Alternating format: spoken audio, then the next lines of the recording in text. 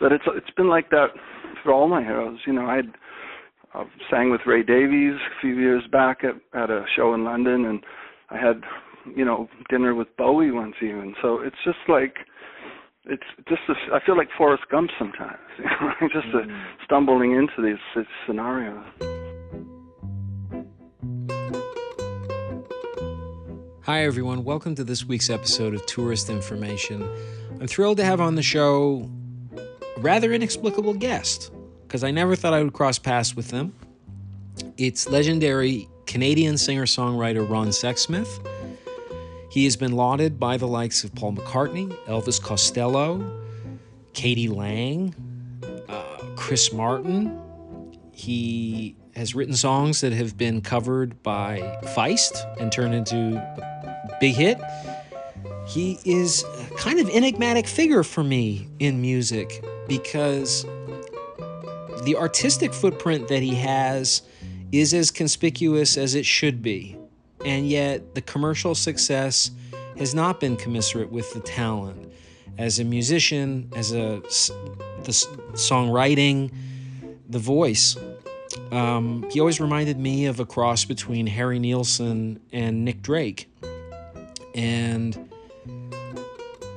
maybe not being as appreciated commercially as much as he should have been fueled some of the magical angst and longing that's in that voice that I've connected to for decades now, 20 years since I first heard him. I remember first hearing him traveling to Europe and being away from home for the first time.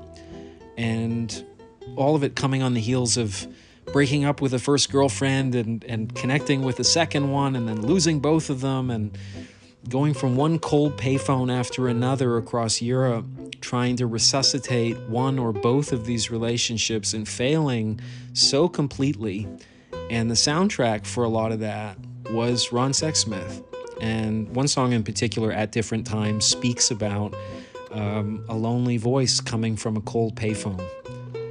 And I was just mainlining that shit day after day, hour after hour, just as the only kind of comfort that I could find. And I think that that's a common thread with people that have connected to this guy, is somehow in singing about his own struggles and what he's overcome and what he desires and what he's lost, he sings about yours too, as all the best songwriters do. And yet that voice just transports it into its own place at the same time. So, yeah, I've never interviewed a singer-songwriter before. Felt a little different. I don't know why. Because Ron also just wrote a novel not long ago.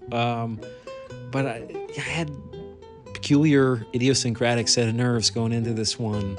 But he couldn't have been more generous and kind. And I'm glad we crossed paths, and I hope you enjoy this week's guest, Ron Sexsmith, on Tourist Information.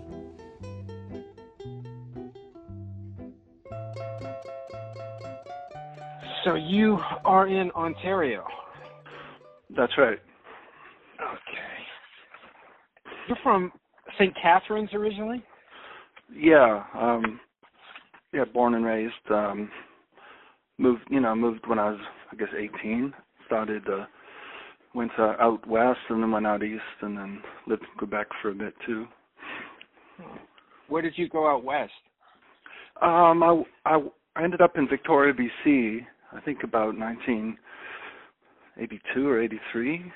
And I moved out with a friend who was traveling out there. I'd never seen the country, so I just, thought I would tag along. And that was, I think good for me to do at that time. And I was just, when I was out there, I was just sort of busking and doing odd jobs. How has the country changed for you? I mean, have you ever tried to estimate how many miles you've traveled, like around the world?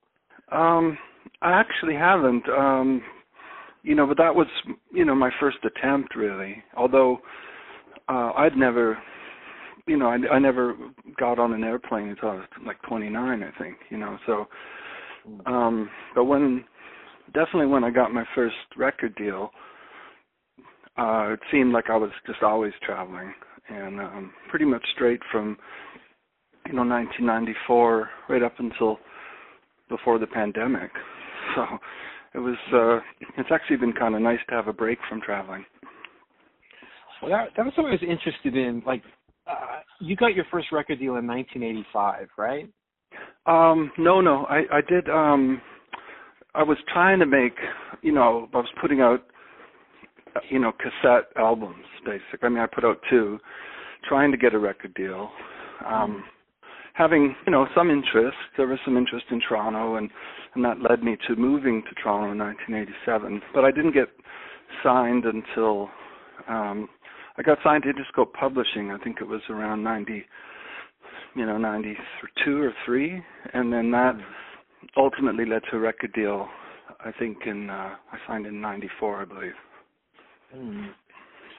I just wondered, like, as I was researching before we talked, it is always part of every narrative about you that you have this incredible amount of influence with such established, successful, revered recording artists, and they're like, why hasn't he exploded in a way that's commensurate with the esteem that you've been able to achieve within the recording community? And I just kind of wondered, when you started out, like, what, I don't know if expectations is the right word, but what do you imagine was going to happen at the beginning? Well, I mean, I was just mostly grateful to finally get in the door, because I was already, into my 30s, right? My first album came out, I was 31, and I was, in Toronto working as a courier and seeing some of my friends get record deals, and I was really starting to think it wasn't going to happen for me. So I certainly never had delusions or anything. I mean, when I was a kid, I used to dream about being like Elton John and, playing stadiums and all that kind of stuff. But, and I think maybe if had I been signed in my early 20s when I looked better, maybe the labels would have been able to do something with me, that way. But I think by the time I did get signed, I was kind of set in my ways, and I'd spent so much time focusing on the songwriting that I really didn't know what I was supposed to look like or how I was supposed to dress and all that stuff. So just the fact that I'm still here 17 albums later, and I don't really know why they would say that anyway, because, the kind of music I make is never connected at radio. By the time I got signed, the stuff I heard on the radio it just didn't sound like what I was doing. Maybe, sometimes you hear, Elvis Costello say, if he'd been signed in the 60s or 70s, he would be, a big star. But I don't know if that's true either. But in my own way, I've headlined Royal Albert Hall, and I've met most of my heroes, and some of my albums have actually done quite well. Who were some of those heroes growing up beyond the fantasy of the Elton John thing? Who were the ones who really influenced you early? Well, a kid, I was mostly glued to the radio, and I didn't know what anybody looked like, but I loved people like Bill Withers and Harry Nelson and Badfinger. Buddy Holly was probably my introduction to music, because my mom had a 45 of his, and she let me play, she had this box of 45s, which was mostly 50s and country western music, and I was just fascinated by these little things, especially the Buddy Holly record. And I think, I always go back to him, as being kind of in my DNA from the start. And I related to him more than Elvis Presley, because Elvis just seemed so good looking and so, impossibly cool. Whereas Buddy, I wore glasses. I felt kind of a bit nerdy, I guess. So, but then going into it a bit more, most of the people I loved were from England. Like, I loved the Kinks and the Beatles and Elton John. Was Nick Drake at all somebody on your radar early? Oh, not at all. No, I mean the first time I ever heard about him was a journalist asking me if I'd listened to Nick Drake, in the 90s. I was over in the UK and I hadn't heard of him at all. And people were sort of comparing me to him. People were also comparing me to people like Tim Hardin, who I'd also never heard of before I got signed. So, but after the fact, I became a fan of both of those guys. And I think my music, my influences were more people like Ray Davies and things like that than, and Gordon Lightfoot. So my sound, if I have one, is sort of, that's where it lies in between sort of Canadian folk troubadours and, British invasion, I guess. I was in Canada until I was 30, and I remember growing up in the early 80s and having music videos, like the first time I saw music videos and seeing Bryan Adams on there, and I'm still shocked when I walk around Manhattan to hear him in a supermarket. Americans know who he is, and because I feel like there was something insular about being Canadian, like we had a kind of quota on the radio of how much Canadian content there was, that at least for me and some people I know, there was a kind of feeling of an inferiority complex, a little bit. For sure.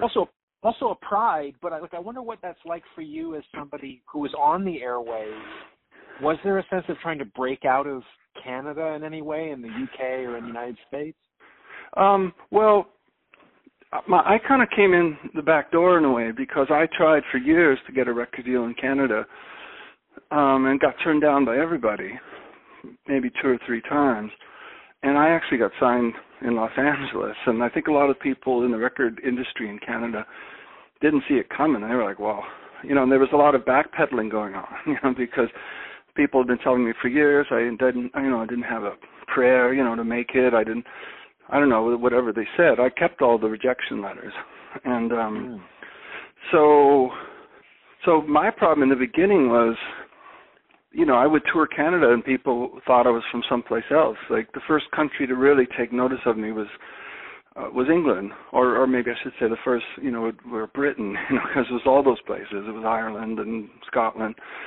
And after a year of my first album being out, hadn't really done that well. But at the end of '95, Elvis Costello started raving about it, and it was like the shot heard around the world. And then I spent all of '96 touring that album too. So that's when it started to kind of come back to Canada, and I started to get a bit of appreciation here, which always meant so much to me. Obviously Bryan Adams and so many Canadian artists are international and have blown up, but there's also a bunch of them that couldn't get arrested outside of Canada. So I feel lucky, that I have an international following. Yeah, I was just looking at some other Canadian recording artists, like Anne Murray has sold something like, I think, 60 million albums internationally, and I don't think I've ever heard an American. Yeah, she was gigantically popular, far more so than I ever knew. Yeah, she sold more records than Lightfoot and, Leonard Cohen and all those people. She was the first kind of on the scene, and I just watched an amazing documentary about her as well. And I love her, and I've sort of become kind of a Twitter friend of hers. We've had a few nice chats, which is just sort of surreal.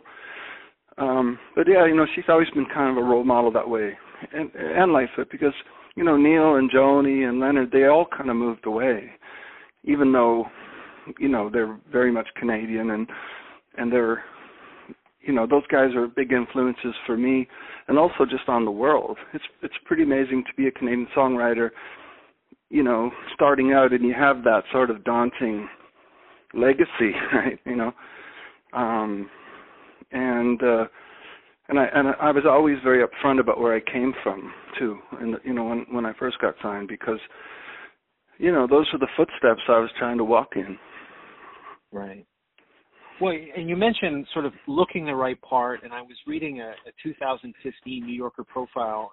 These are your words. You describe yourself as looking like a drowned rat. Oh.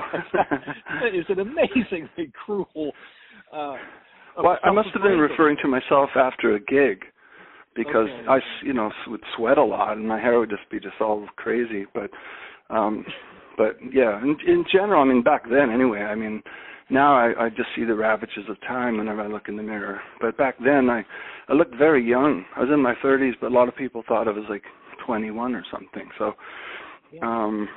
but yeah, I never felt like I had the, how people like Ryan Adams they look cool. They have a cigarette dangling in front of an old typewriter or something. I could never do that, and I could never project that kind of thing. Well, it just made me think a little bit about a parallel with Elliott Smith as somebody who was very uncomfortable with their appearance and not looking the part of kind of a pop star.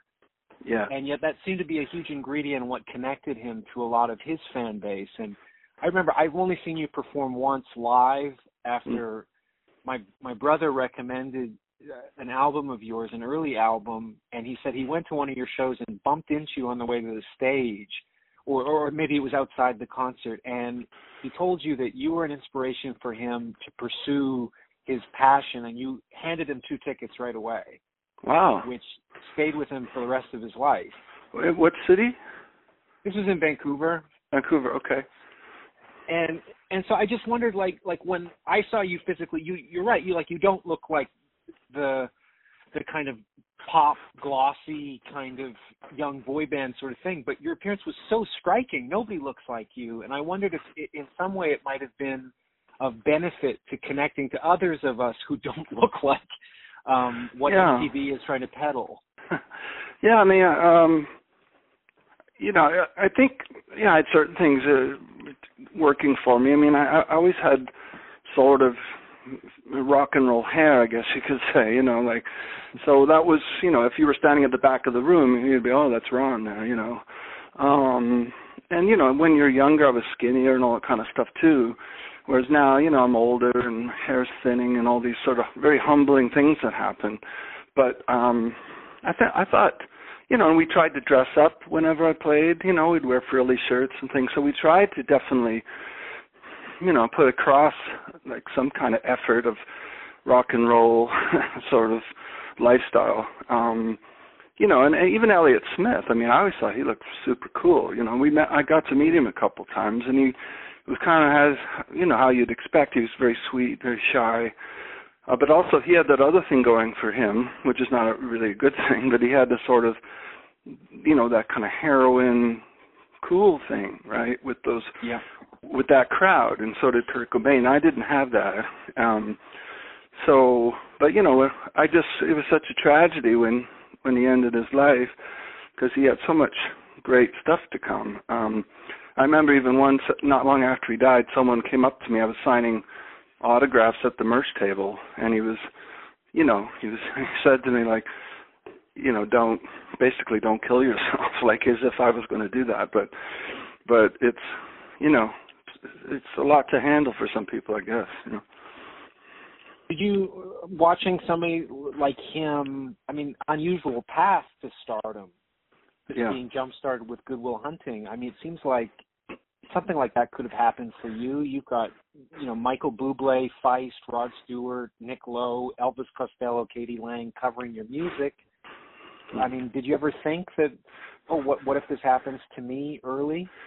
Well, I was definitely aware of the Good Will Hunting thing, and my people, my manager was, and they were always like trying to pitch my music for films, and I had, some luck in that area. I mean, there was an Irish film called Intermission, I think, that used 3 of my songs in, I think it was early 2000s, and that was, did quite well in Ireland, but I never. The other thing that I never got that some people did was I didn't get to do Letterman or Leno or those type of things. So I think that sort of, hindered my success a bit in America, even though I did do Conan a couple times. But, but you can't, it's every career is different, and you can't expect these things.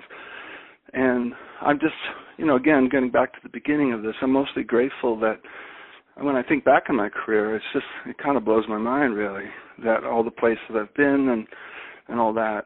And every time I make a new album, it's almost like I can't believe it exists, because of all the work that goes into each one, and just the fact that some label is putting it out, so, because I've never sold many records. Is it in any way less of a burden being a recording artist now? Your birthday's in a few weeks. You'll be 58. Is it harder now, or is it easier now? I mean, do you feel adjusted into this as a career more than when you started? How does it feel now as opposed to when you began? Oh, right. Well, I definitely feel less pressure to, try to break out. Like with every album, it was never like the forefront of my mind, but, I would write these songs that sounded catchy to me, and I would always, in the studio, there'd be this certain feeling like, well, this one could possibly be a single, so we should, give it some extra special care, with the idea that maybe I would have a hit and that would lead to other things. I don't really feel that anymore. I mean, I always hope for the best when I put out a record that, someone will play it. The only album really that I've ever had much radio play was Long Player Late Bloomer, where I had two top 5 songs in the UK. And that was sort of kind of beyond belief, because that was just a few years ago. So, but I think in some ways I'm singing better now than I did on all my early records. So I think, there's probably a better chance that I could have a hit now than when I started. Well, you mentioned crossing Kurt Cobain, but you never crossed paths with him, did you, at any point? No, in fact, he died when I was making my very first album. It came on the news there. I was in Woodstock, New York, and that seemed so unexpected. And I mean, this might sound a bit strange, but I always sort of credited Nirvana in a way for a guy like me to have a career, because I always thought they sort of blew up the 80s. The 80s was about flamboyance and pink and big hair and all this. And I just struck out in the 80s. No one wanted me, the kind of music I made. And so after Nirvana did that, it seemed possible for a guy like me to kind of come strolling through with just a guitar and to sing, sort of unironically about stuff. And so, and I think probably other songwriters would say the same. Yeah, and I don't want to be too reductive about this, but like one interesting aspect about Cobain's early ascent was he was always wearing a T-shirt that was designed by Daniel Johnston. And I didn't know that. It seemed to, I think it was the album cover, Hi, How Are You? And it was like a weird creature or something on the shirt. Yeah. But it brought a lot of journalists to say, who the fuck is that guy? What is that T-shirt? Where does that come from? And it seemed to be the beginning of sort of mainstream attention for somebody like Daniel Johnston, who I love his music myself. I know he died fairly recently. But I wonder if Daniel Johnston's career, I guess I'm so interested that what would have happened to you if your first album would have just exploded in a way like an Elliott Smith or a Kurt Cobain or one of those kind of guys? Yeah, I mean, I guess we'll never know. I feel, it didn't set the world on fire, but it did put me on the map. So, I think the year, it came out in 95, but it didn't really catch on until 96. And at the end of that year, I think I was on almost every critic's list of, album of the year. And that was,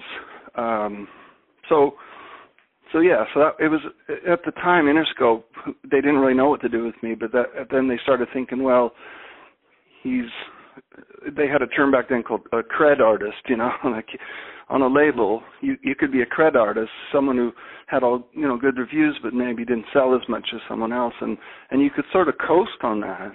And so for a while I did, actually, but then there came a point where it didn't really mean anything to them anymore, and then, I got sort of bounced around, but but I was always trying to have a hit record, and and they used to think that one of these days I was going to hit it out of the park. So I don't know. I mean, it just, for whatever reason, the songs I was writing didn't connect in that way that the Elliott did, or obviously Nirvana did. So. Well, but one thing it seemed to accomplish for you, though, is this ability to meet your heroes, and I wonder what that was like who those heroes were that you've met, and what it was like to encounter them, given this axiomatic warning to not meet them. Well, I have a kind of a theory about it, because when I came out, the first people to really champion me were what I would call the old guard, right? Mm-hmm. It was Elton and Elvis and McCartney, and I met all these guys early on. I mean, my first tour of England, I went to Paul McCartney's house for breakfast, which is just still probably the best day of my life, I was getting, I'd met Elvis Costello in Nashville not a few months after he had championed my record, and I was playing a showcase there, and just as I was about to begin, it was in a church, and the back of the church opened up. It was like a movie, and he and his wife came in, and they sat in, I think, the second pew. And then the next day we had breakfast, and we've sort of been friends ever since. I met Nick Lowe around that same time. And so it really gave me a sense that I was doing something right, that all these people who I admired, even in America, people like Randy Newman and John Hyatt were saying nice things to me. So I was I was kind of pinching myself all the time because but it just made me feel like, I wasn't crazy or something for thinking that I could do this. But they definitely, and they still kind of lift me up. I mean, Elton John, just even on my last album, played it on his podcast. So, and this was all very unexpected. And so I don't know what they saw in me, but I just think it's that I have so much respect for what they do. Well, I think if I may pry a little bit, what was it like to have breakfast at Paul McCartney's house, and also what made it one of the best days of your life? I've never heard this story before. Oh, well, I was touring, again, this is another surreal moment, is my very first show in England, the band Squeeze opened up for me. They were like a secret, special guest, but right after that show, I went on a tour of the UK opening for Squeeze, and Chris Difford, as it turned out, lived down the road from McCartney. So one night, he said I should cancel my hotel. It was a Saturday night, and he invited me to spend it at his house in the country. So I went with him, and basically the next morning, he'd called over there. Linda was still alive, and they'd all been reading about me in the Mojo magazines and all that. So they were, so they invited us over for breakfast, and I just couldn't believe my luck. So we went there, and even before we got out of the car, Paul was at the back door giving us the thumbs up and waving, whatever. And Linda was so kind, and she was battling cancer at the time. And we talked about Gordon Lightfoot, Linda and I did. And then, Paul, who was sitting right across from me, I couldn't even look at him at first, but then we started talking about, I was asking him mostly about Wings, actually. And he seemed flattered by that. And at some point, he took me to the living room and he played me some new tracks. And then he got out some guitars and we sang a few songs together. It was, maybe 3 hours I was there. And I really felt after that, leaving his place, that I could have, hit a tree and died. I would have, happily, because it was just so, surreal. And but it's been like that for all my heroes. I sang with Ray Davies a few years back at a show in London, and I had, dinner with Bowie once even. So it's just like, it's just I feel like Forrest Gump sometimes, just stumbling into these scenarios. Well, you mentioned Harry Nilsson earlier. He's one of my absolute favorites. I think the Beatles famously said that he was their favorite musician at one point. They said he was their favorite band, which was kind of funny, but yeah. Right. So I wonder what kind of what kind of impact he had on you as an influence? Oh, huge. I still kind of miss him not being here in a way, because, I was aware that the Beatles loved him. And, I remember as a kid seeing The Points on TV, and again, not knowing anything about him or what he looked like, but just loving those songs and loving, whatever they were playing on the radio, like Without You and stuff. And it's funny because before I made my first album, I met all these producers. I didn't know who to work with. And T-Bone Burnett, he could tell from listening to my demos that I was a big Nilsson fan. And he tried to actually hook us up. And he called me in my hotel room and said, hey, I've just spoken with Harry. He wants to talk to you. So I spent the whole night in my room looking at the phone. And, of course, he never called. And then I think it was about 4 months later he died. So I never got to meet him. But I dedicated my first album to him. And, and he's someone that I just go to when he sort of cheers me up. His music had I always got a good sense of humor. And even his sad songs are kind of funny.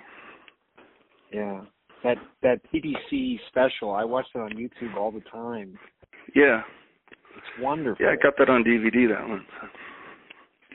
Yeah, I like it better than actually what's on the records. Like, I don't know, I just find it much more pure or something. Well, it's the only time anyone's ever seen him play live, and he's so great just on piano and voice or guitar and voice. It's sort of a shame that he didn't do more of that.